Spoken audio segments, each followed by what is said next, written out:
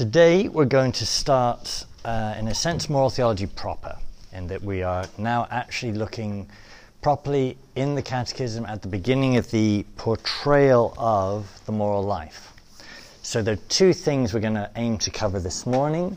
One is the image of God,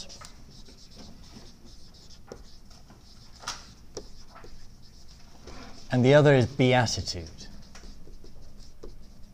And I'm going to note how these are connected and how the Catechism portrays. So where was I? Exitus and Reditus. So we come from God, and we're made to return to Him. We're made in His image, called to find fulfillment and beatitude in Him. And we do that uniquely in material creation in freedom. We're the only bit of His material creation that is free. Now, I'm going to skip over the next 2 pages and come back to those later in the lecture, because the more important point I want us to think about is the question of happiness and beatitude. So page 5, if you can turn to page 5 of the notes.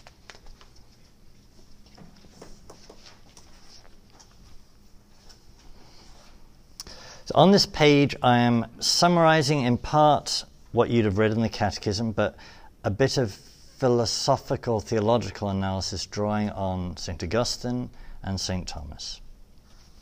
So this page is called Happiness and the Final End of Human Action. So say, all things act for a purpose. A plant acts purposefully, but by instinct. A plant doesn't choose to grow, but it does grow to the sun. It's aiming somewhere. It has a built-in purpose. Humans act consciously, but nonetheless they act for a purpose. Humans move themselves according to their purpose. That we have non-conscious actions that might be, as St. Thomas puts it, actions of a man, but not properly human acts, since they're not proper to man as man. So I trip up.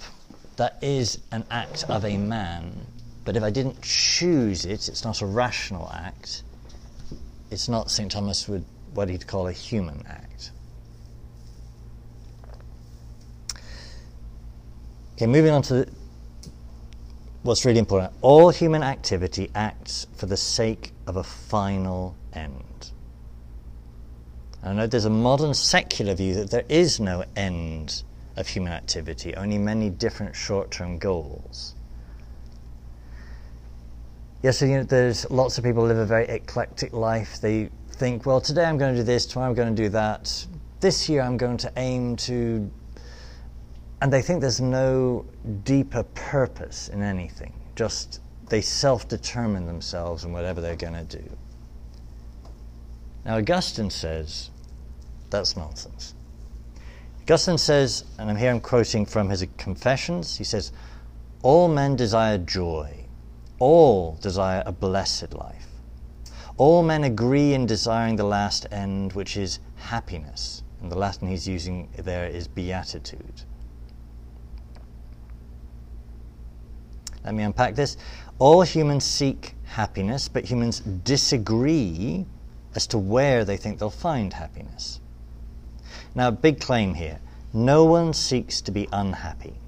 Even those who perversely seek misery do so because they seek some happiness in it. Now let me pause there. The moody teenager. The moody teenager refuses to be happy.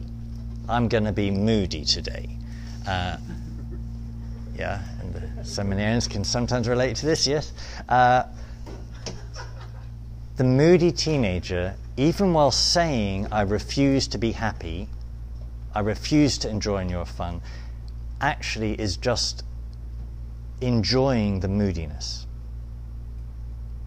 Yeah, there's a kind of pleasure being taken, a joy being taken in that refusal to be happy, which actually means it's a seeking to be happy, even while in moodiness refusing to partake of happiness. So whatever you do in any activity, you're doing it thinking, it's just going to be a bit better if I do this. I'm going to sit down because I'll be a bit happier if I sit down. Something I'm going to grab, take. If I do that, a glimpse, a grasping of joy. Why do I seek all these things I seek in life? I just think it's going to be a bit better, happier if I have them. I take a nap because I think I'll be happier having had a nap. I work out because I think I'll be happier for having worked out. Everything I'm pursuing it thinking on the other side is a greater participation in happiness. And even when people disagree as to what they think happiness is, that is just the basic structure of human existence. So technically, we seek things the philosophers call goods, individual things that are good. We grasp after them, thinking the possession of that good will give me some partaking of happiness. With me so far? This accords with your own experience? Yes. We're going to note next lecture how even when we sin, we're doing the same thing. I stuff myself with 6 donuts because I somehow think that's going to be happy. Even while I'm doing it, there's another bit of me telling me this isn't going to work out.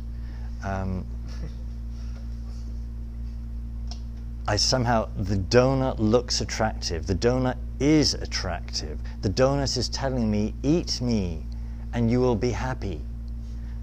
And it tells me that the first time and the second and and it's only because it somehow looks attractive, has the appearance of good, that I'm yearning for it. Okay, anyway, we're going to look more at how that goes wrong in sin next lecture. Back to my notes here. So halfway down the page, the little section there I've called the good. So St. Thomas phrases it, whatever man desires, he desires it under the aspect of good. So technically, the formal end of every act of the will is goodness. The material end of every specific act is a good, a specific thing. Now quoting Augustine, to achieve happiness, humans pursue goods. We only love that which is fair, beautiful, apt. You can't love, you can't desire, you can't move towards something unless it is, in some sense, good. There is something within it that is attractive, that is good. That is the structure of being, and thus it calls to me. And different things call to me. So goods, there are many different things. There's an apple and an orange. But then there's also a sausage. Utterly different things. They all have some appearance, some desirability.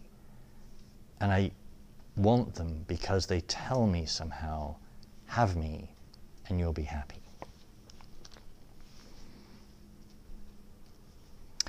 So in what does happiness consist? Humans seek goods thinking that the possession of them will bring happiness.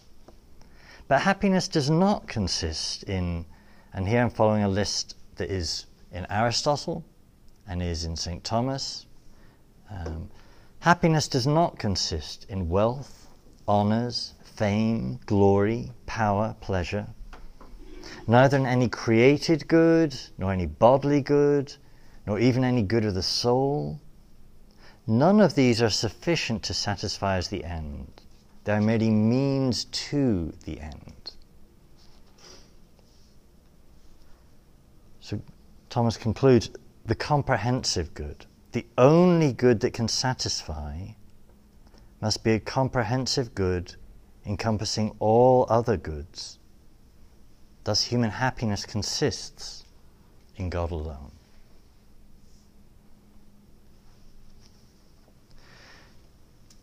So that yearning for the donut, even without me realizing it, is a yearning for God.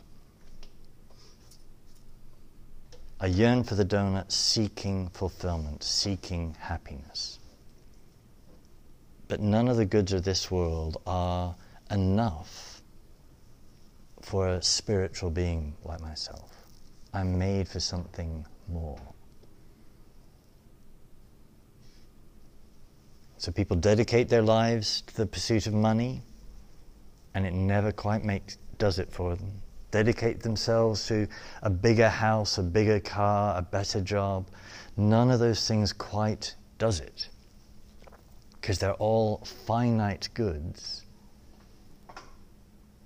and you're made for something more. Only the comprehensive good, God alone, can satisfy the yearning within you. You're doing the Nicomachean Ethics right now? Not all of you? You've already done it. Okay. So in that you'll unpack this more slowly. Comments so far?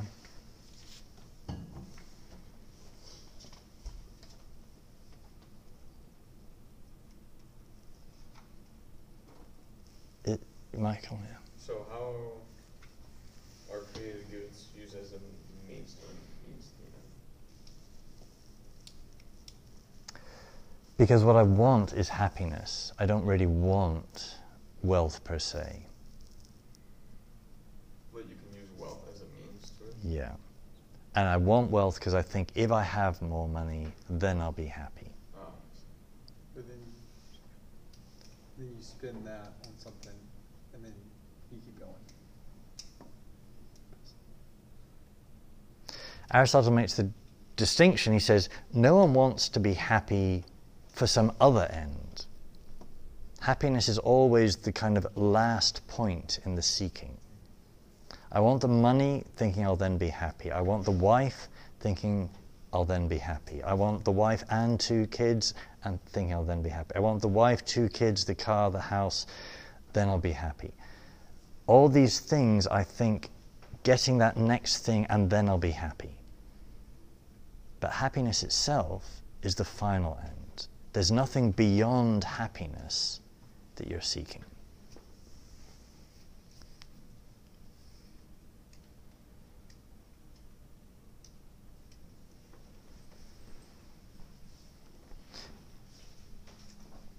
Now God, the perfect good, the ultimate good, the comprehensive good, includes everything.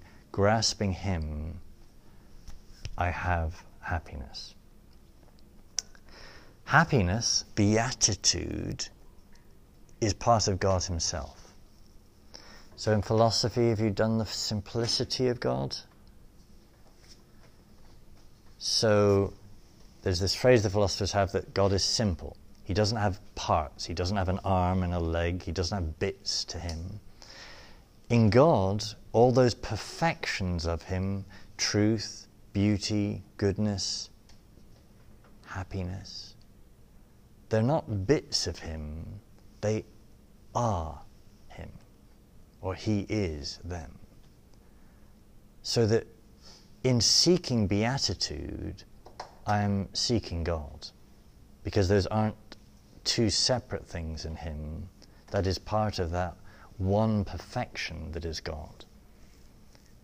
And as I set out striving, seeking happiness, I don't set out knowing that that's God.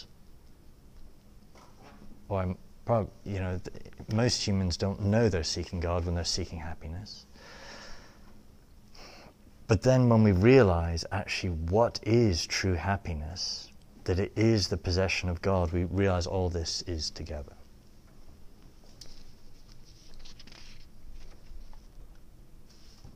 So the Beatitudes. This is page 6. Now we're shifting focus slightly to the Gospels, the Beatitudes, the Sermon on the Mount, when the Lord Jesus gives his moral discourse, Matthew 5 onwards. He describes there on the Sermon on the Mount how to live the good life. Where does he start it? He starts it meeting this desire for happiness, this desire for blessedness, by describing what true blessedness, what true happiness is. And how does he describe it? What he says actually is describing himself. In particular, is describing himself on the cross. So let me go through this page here, the Beatitudes. The Lord chose to start his teaching on the moral life, the Sermon on the Mount, with the Beatitudes. The Catechism reiterates an ancient interpretation of the Beatitudes, namely, the Beatitudes depict the countenance of God, of Jesus Christ. So sadly, this understanding rarely features in parish homilies, but all of the last 3 popes refer to it. So, Adam, could you read the first block there from Pope Benedict? In truth, the blessed par excellence is only Jesus. He is in fact the true poor in spirit, the one afflicted, the meek one, the one hungering and thirsting for justice, the merciful, the pure of heart, the peacemaker. He is the one persecuted for the sake of justice. The Beatitudes show us the spiritual features of Jesus and thus express his mystery. The mystery of his death and resurrection, of his passion and of the joy of his resurrection. This mystery, which is the mystery of true blessedness, invites us to follow Jesus and thus to walk toward it. Michael, can you read the next quote? This is John Paul II. The Beatitudes are invitations to discipleship, to communion of life with Christ, since they are a sort of self-portrait of Christ. And then Eric. In these words is all the novelty brought by Christ, and the whole novelty of Christ is in these words. In fact, the Beatitudes are Jesus' portrait, his way of life. They are the way of true happiness, which we also can live with the grace that Jesus gives us. Okay, so have you heard this description of the Beatitudes before? As being Jesus describing himself. I remember the first time I heard this, it just utterly changed how I read the Beatitudes. It finally made sense, the Beatitudes, because the Beatitudes are a bit weird. The poor in spirit, those who mourn, the meek, they get it pretty tough. And there's one interpretation that says, well, all these things will be reversed in heaven, where there is true blessedness in completion. That is true. But the deepest meaning of this text is saying, this is me. I am the one there on the cross who is afflicted, who is poor in spirit, who is yearning for righteousness. Blessedness is sharing in me.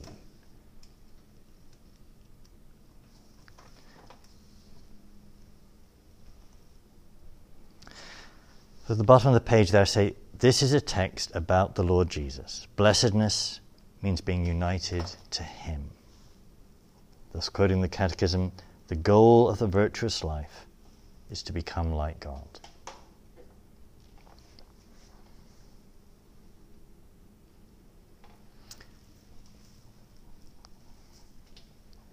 So I was outlining on that previous page how this quest for happiness that the philosophers analyze, this quest for blessedness, the Lord Jesus meets that in his portrayal of the moral life in describing himself. How are you to live? Live like me on the cross. This is true blessedness. Share in this, and you share in the blessedness you will have in fullness in heaven, but you're sharing in it even now on earth.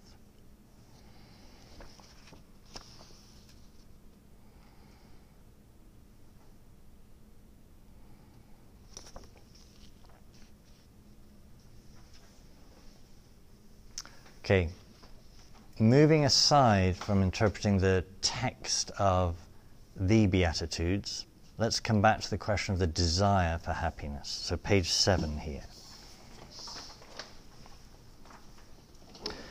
This page is titled The Desire for Happiness. See, the Catechism then notes, after having said what we've looked at already, the Beatitudes respond to the natural desire for happiness. This desire is of divine origin.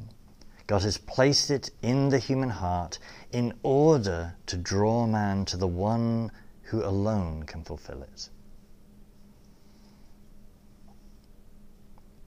Now I then ask a big question. So this natural desire for happiness, is it selfish to desire happiness? Yeah, and we all know there is a way of seeking happiness that can be selfish. But here the Catechism, building on what Aristotle and the philosophers say, makes this the very structure of good ethical behavior to seek happiness. Is it selfish if it's according to our nature? So could you make the argument that it's like selfishness is according to our nature, I guess, if you looked at it the wrong way? Only our fallen nature. Yeah, so Adam and Eve, in their quest for being, would have been made for God, made for beatitude.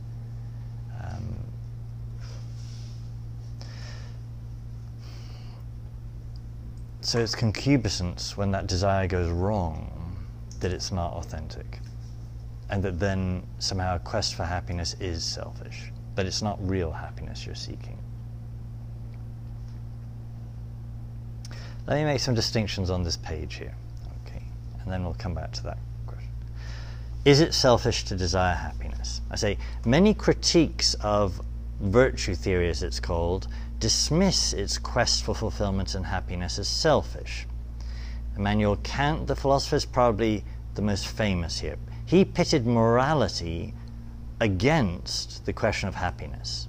He said, happiness is not the end of a being with reason. Brother Adam, can you read that little quote from him? If an unfortunate man wishes for death and yet preserves his life without loving it, not from inclination or fear, but from duty, then his maxim indeed has a moral content. So here Immanuel Kant is describing the perfect image of a moral person. He wants to die, but he knows it's wrong to kill himself, therefore he lives. It's a very miserable portrayal of the moral life. That's what he says. Now, the Dominicans here, Father Bassot, we follow a renewal of moral theology looking to St. Thomas, but particularly through the lens of a recently deceased theologian, Survey Pincares, that I footnote here. He makes his response this way. He says, happiness and goodness are not rivals. He says, in the past, the good past, the good and happiness, Latin beatitude, formed a single concept expressed by a single word, good, bonum in Latin. Thus the pursuit of true happiness is the pursuit of goodness. And then I'm going to outline here, drawing back what I mapped out at the beginning, the distinction between pleasure, pain, joy, and sorrow. So pleasure, delectatio, is physical, whereas joy is spiritual. Men and animals experience delectatio, physical pleasure. Angels and humans overlap in experiencing spiritual joy. Physical pleasure, delectatio, is caused by contact with a sensible physical good. Whereas joy is a delight of the soul, caused by interior apprehension, distinct from bodily delight, but not necessarily unrelated. Physical pleasure, delectatio, only lasts as long as physical contact remains with the sensible good causing the delectation. Whereas spiritual joy perdures even after its immediate cause passes. Then I note pleasure cannot be shared without being diminished. If you share your cookie with someone, you get less cookie and experience less physical pleasure. Whereas spiritual joy, in contrast, can be shared. In fact, when it's shared, it increases. Sharing the physical cookie increases our spiritual joy. Thus, I summarize, to seek authentic spiritual pleasure is a non-selfish quest. Are you with me? Yeah? So when you eat the cookie, you experience physical pleasure. But the joy is not much on the cookie, but on your knowledge that somehow this is geared towards showing happiness with God, not necessarily on the cookie. Right. Right? It's related, but like the cookie is not causing you joy. Right. So the cookie, its physical contact, causes me physical pleasure. But because I'm engaging with the cookie in a rational, spiritual way, it becomes a means, an occasion of me experiencing joy. Because in contemplating the wonder of the cookie, I am contemplating a bit of God's creation, a bit of the wonder of God, a bit of the goodness of God. And I'm, in gratitude and love, appreciating the fact that He has made such things like cookies for me to enjoy physically. So it becomes an occasion for me to experience love, that union with Him that is love, and the fruit of that love is joy. Which is the means to an end that you were saying previously. Yes. So the ultimate end I want, in this, the Gaudium is the ultimate happiness, that spiritual joy that comes from union with God, with a person, loving union with a person, not just a thing.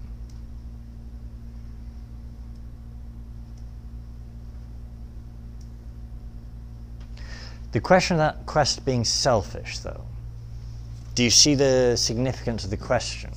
How it can seem like it's a selfish thing to structure your entire being around seeking joy.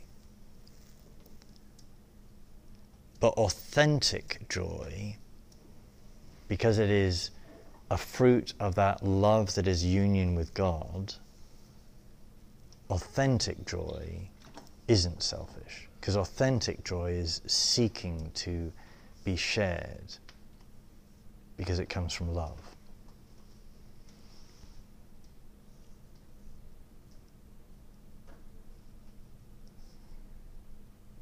So if you love God and want Him all for yourself, it's not really God you love, because that's not what God's about. Yeah? So you can't love God and not want to share Him. So that joy that is the spiritual quest, fulfillment you're aiming for, that you're built for, is of its nature diffusive, shareable, wants to be shared. So it can't be selfish unless you misunderstand what it is. And as we'll note in the next lecture, in sin we misunderstand that or mispursue it all the time.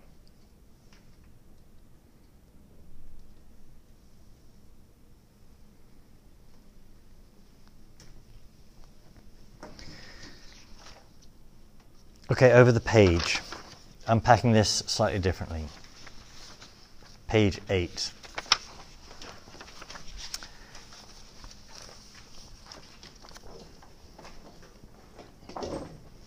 I say we need to better analyze the cause of spiritual joy.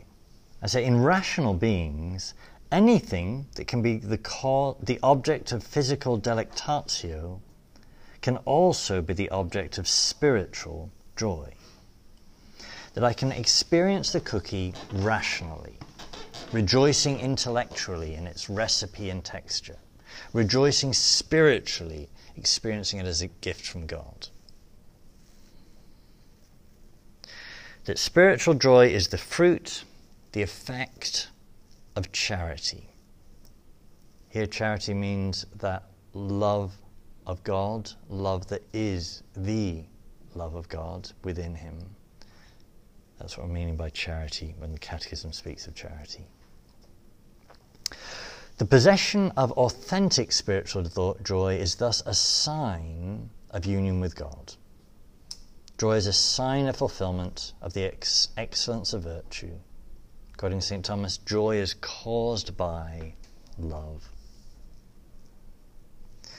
Which means that spiritual joy can exist even alongside physical pain, though it can also exist alongside physical pleasure.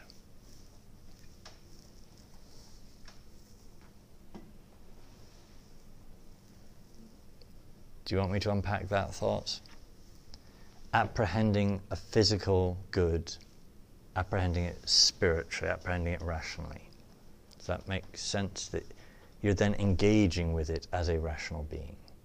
And it therefore causes in you fruits of a rational being. Whereas if you just engage with the cookie, as I say, as my dog does, you can engage with it that way, it will give you physical pleasure. But if you engage with it as a rational being, as a spiritual being, it causes more in you than just the physical trigger. It causes a spiritual fruit.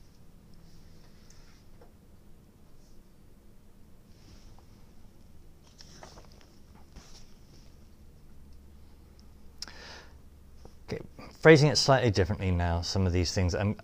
You all heard of the author Peter Kreeft?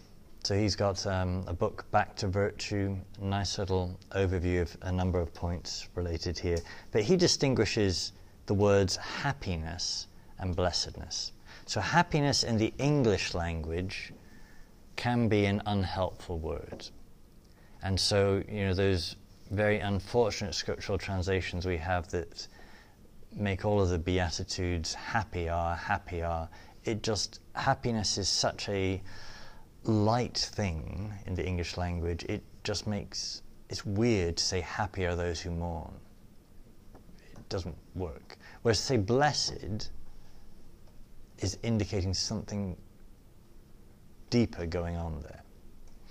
Okay, anyway, Peter Kreeft, he distinguishes this way. He said, happiness is something subjective, a feeling, a state of consciousness.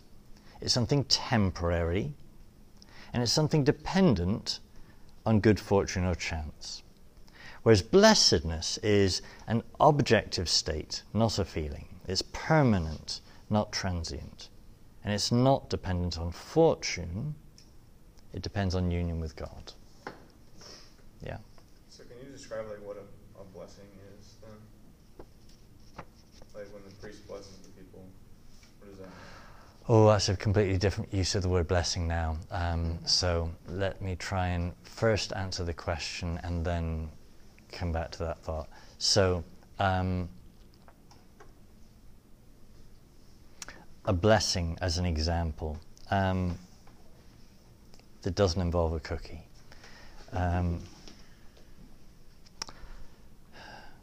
The love I have for my friends, that is something that doesn't just come and go in an instant, the way the cookie comes and goes in an instant. So the cookie is transient, temporary. The love of a friend, I can lose it, so it's not permanent, but it is a thing that just endures and can endure forever. So blessedness is a spiritual thing, and it refers to all kinds of realities that are spiritual and that therefore don't just come and go, or don't just automatically pass with a moment's contact. Because my love of my friend, even after I've shared the cookie, that love continues. Does that explain what a blessing is? So a thing I'm given that lasts is a blessing in this distinction. And that there would be many different blessings. So why does it need to always constantly reoccur? Because we don't get it. The blessedness of God, when we partake of Him in completion in heaven, will be infinite. In this world, we only are engaging with Him via intermediaries, so it's always only partial, and therefore always something we can lose. So in this world, we're engaging with real goods, but finite goods. In heaven, that will be something complete, infinite, total. Once you have, even once, seen the beatific vision, being fulfilled in beholding His perfection, once you have once beheld Him and been perfected, it will be impossible to sin, because you will just be fulfilled. There'll be nothing you could turn to that would fulfill the quest for happiness, the quest for fulfillment could look to instead. So even the devil, anyway, we'll come on to that next lecture. Is that an answer? What is a blessing? It's an individual partaking of this infinite thing, because in this world we only get these individual partakings. Because in this world we don't have immediate contact with the infinite God. So we only have like a partial blessedness, you would say, on this earth. A real, It's only totally fulfilled. yeah, Amen. yeah. It's real, but it's only partial, and it's still losable. What about like with receiving the Eucharist? You have the total, you have fully God. How do you have a partial blessedness? Our capacity to receive it is partial. So yes, He is fully there, but my Our capacity, ability to realize it. Okay. yeah. And that's an important distinction. So there's lots of things when we're engaging with the Lord in the sacraments, in prayer, the limit is on our part, not on His.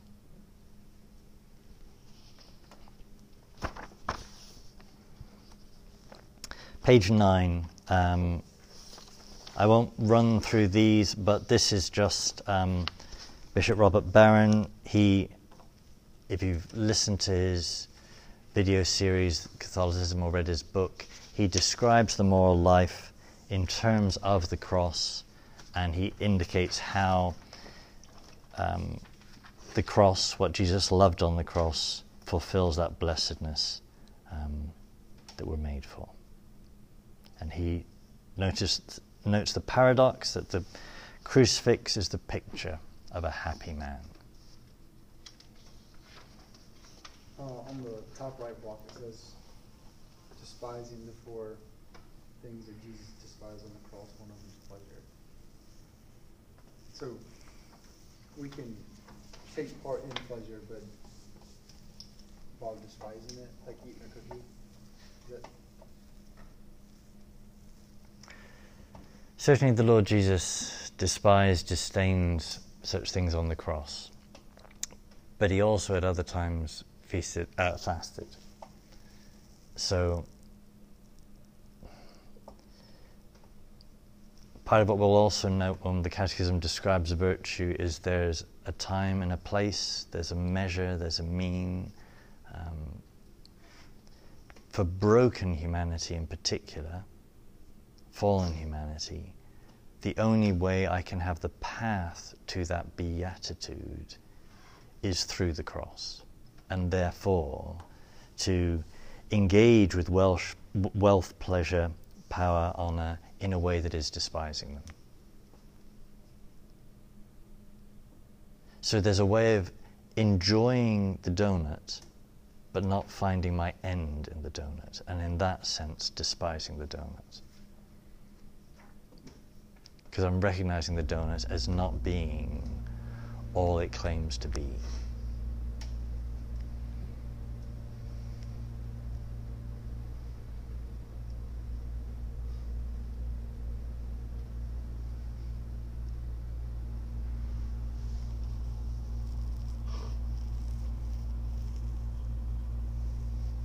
Does that work as a distinction, Adam? Yeah. And so often with the spiritual writers, what's meant by despising the world, hating the world, needs to be understood in that broader sense. Jesus both feasted and fasted, as we had in the Gospel this morning. Okay, I'm going to take a step backwards now to the question of the image of God that is kind of before all this. So if we look back to page 2 in the lecture notes,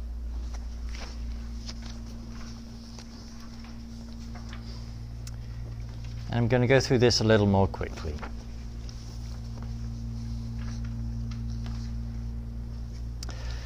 So at the top of the page I asked the question, who am I? And then I quote John Paul II, man by himself is a mystery to himself. He wants to know what he is, and he doesn't know. He senses something. Well, there. It is Jesus Christ who fully reveals man to himself. So this is the teaching of Vatican II. It's the repeated theme of Pope John Paul II. Jake, can you read that quote there? Christ in the very revelation of the mystery of the Father and of his love makes man fully manifest to himself and brings to light his exalted vocation. It is in Christ, the image of the invisible God, that man has been created, in the image and likeness of the Creator. It is in Christ, Redeemer and Savior, that the divine image, disfigured in man by the first sin, has been restored to its original beauty and ennobled by the grace of God. So the human person is made in the image and likeness of God, called to be a son of God, according to the Catechism, and to attain the perfection of charity that is holiness. And note the Catechism already fully answered the above question earlier in the Catechism, before the moral section. The Catechism reiterates the answer, what is man, in the context of the moral life. Because we can't understand human action unless we understand what we are. You've all heard this phrase from John Paul II in particular, Jesus Christ reveals man to himself. It's a beautiful bit of poetry. You can get many sermons out of this. That we seek to understand ourselves. He is the one who shows us what we are, who we are. Okay, unique in creation. See, and here I'm again quoting different bits from the Catechism here. The human person is the only creature on earth that God has willed for its own sake. And that's quoting the Second Vatican Council. So the plants, the birds, the deer out in the gardens, all of these things are good, are made by God, but they're all relative in a way that you with a spiritual soul are not. You are an end in yourself. Man is destined for eternal beatitude. Beatitude being sharing in the bliss which is God's very self. So man has a spiritual and immortal soul. He thus has powers of intellect, will, and freedom. You done that in philosophy? The human person is rational? Yes? Okay. So this is connected with having an immortal soul, a rational soul. That means man alone in the material creation is capable of being moral, as the Catechism puts it. The intellect gives man reason. Reason enables us to recognize the voice of God and follow this law. That it's in living a moral life that we bear witness to the dignity of the person. How the moral life accords with the dignity of being in God's image and likeness.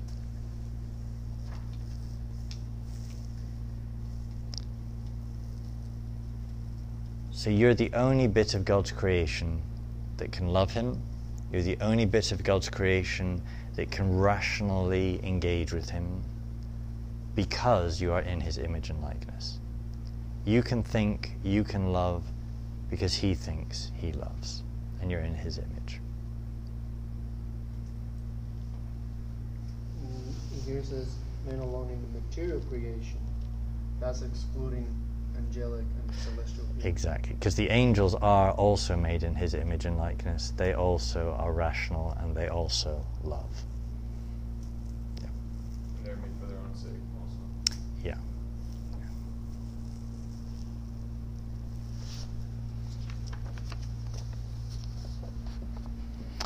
Okay, page 3 of my notes. The image of God, unpacking this a bit more, what's meant by it. So God is rational, God has intellect, will, and freedom, and the human person is in His image. The next line is the key point to grasp out of all of this. The purpose of the image of God in us is to make us capable of turning to God. St. Thomas says, in virtue of having an intellectual nature, man has a natural aptitude for understanding and loving God. And this consists in the very nature of mind, which is common to all men. That man has in him a yearning that is innate, a yearning for God. And quoting Augustine, who is quoted in the Catechism, you have made us for yourself, and our heart is restless until it rests in you.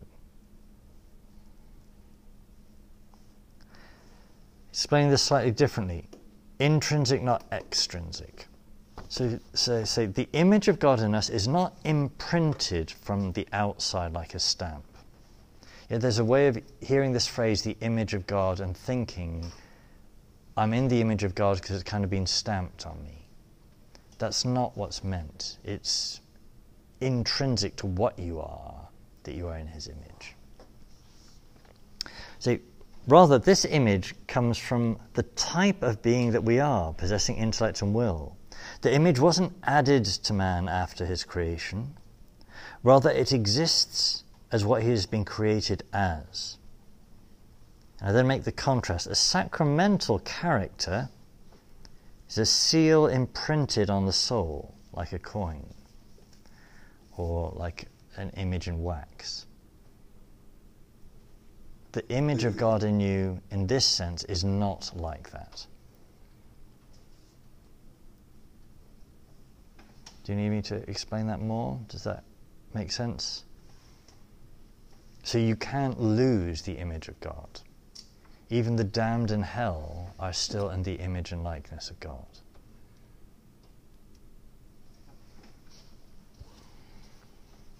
So what does it mean to be, what does it actually mean to be in the image of God then?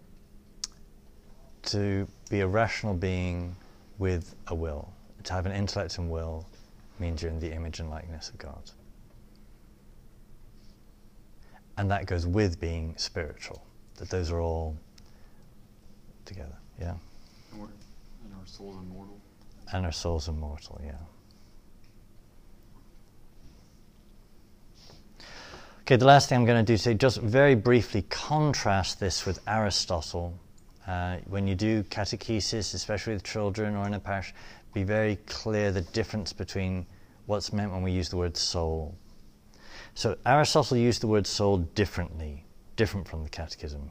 He used it merely to indicate life. So footnoting Dianima on the soul by Aristotle, the ensouled is distinguished from the unsouled by being alive. Living things are characterized by self-nourishment, growth, and decay. So Aristotle, I say, much like a modern scientist, based his analysis on observation and examples, And he said the soul is known not by direct intuition, but by way of vital activities, seeing, hearing, hoping. You see all that stuff happening and you realize there must be a soul here. There's life here. If there's life, he says, it's got a soul. His methodology looked at the behavior of things and deduced the principle that gave it form. He observed that some things live and have vegetative souls.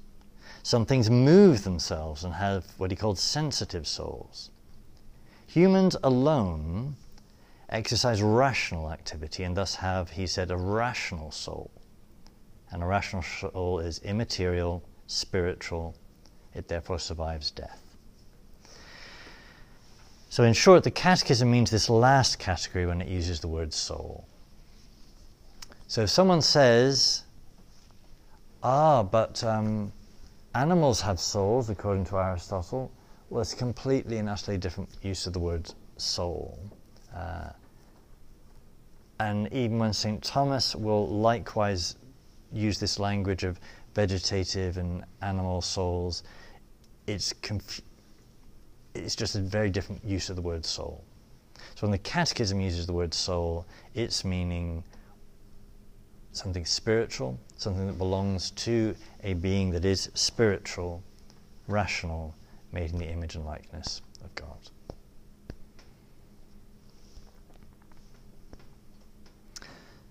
So, yeah. So the souls of animals and plants are not actually like souls? Yeah, they're not actually souls, they're just basically the animating piece of their being. Yeah, so Aristotle's saying there must be something in them that is animating, and he uses the word soul. But the intellectual, the Christian tradition in the centuries that has followed him has used this word soul exclusively to refer to rational, spiritual souls. So what do they refer to, the souls of the animals and plants?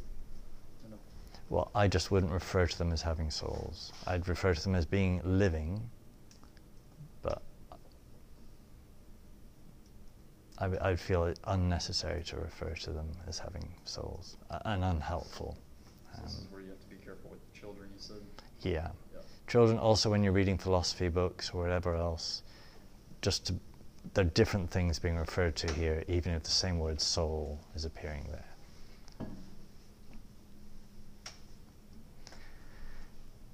And so if someone does refer to, say, well, Aristotle says animals have souls, it's a different type of soul, so different that you're confusing things by using the same word. So what I'm talking about in my catechism class, saying you're going to exist forever because you have a soul, that's not the same thing as an animal. And Aristotle would have said the animal, the sensitive soul, ceases to exist with its death, whereas the rational soul exists after death. But he did use the word soul for both. But he distinguished, for him there's a big difference to be a sensitive soul or a vegetative soul or a rational soul. Okay, in summary here, what have we done today? We've been talking about the image of God and beatitude, how you are made in his image, you come from him in order that you might find your fulfillment back in him, in whose image and likeness you're made. He is perfect beatitude, and the yearning within you for happiness that you are yearning for even before you know you're yearning for it, all those different things you are grasping for, thinking they're going to make you happy, you're grasping for them, actually seeking God. To close with a very dramatic expression of this, you all heard of G.K. Chesterton. He said, the young man knocking on the brothel door is seeking God, even though he doesn't know it. We'll unpack that more when we talk about freedom and sin. In the name of the Father, and of the Son, and of the Holy Spirit. Glory be to the Father, and to the Son, and to the Holy Spirit, as it was in the beginning, is now, and ever shall be, world without end. Amen. In the Father, and to the Son, and to the Holy Spirit. Amen. Okay.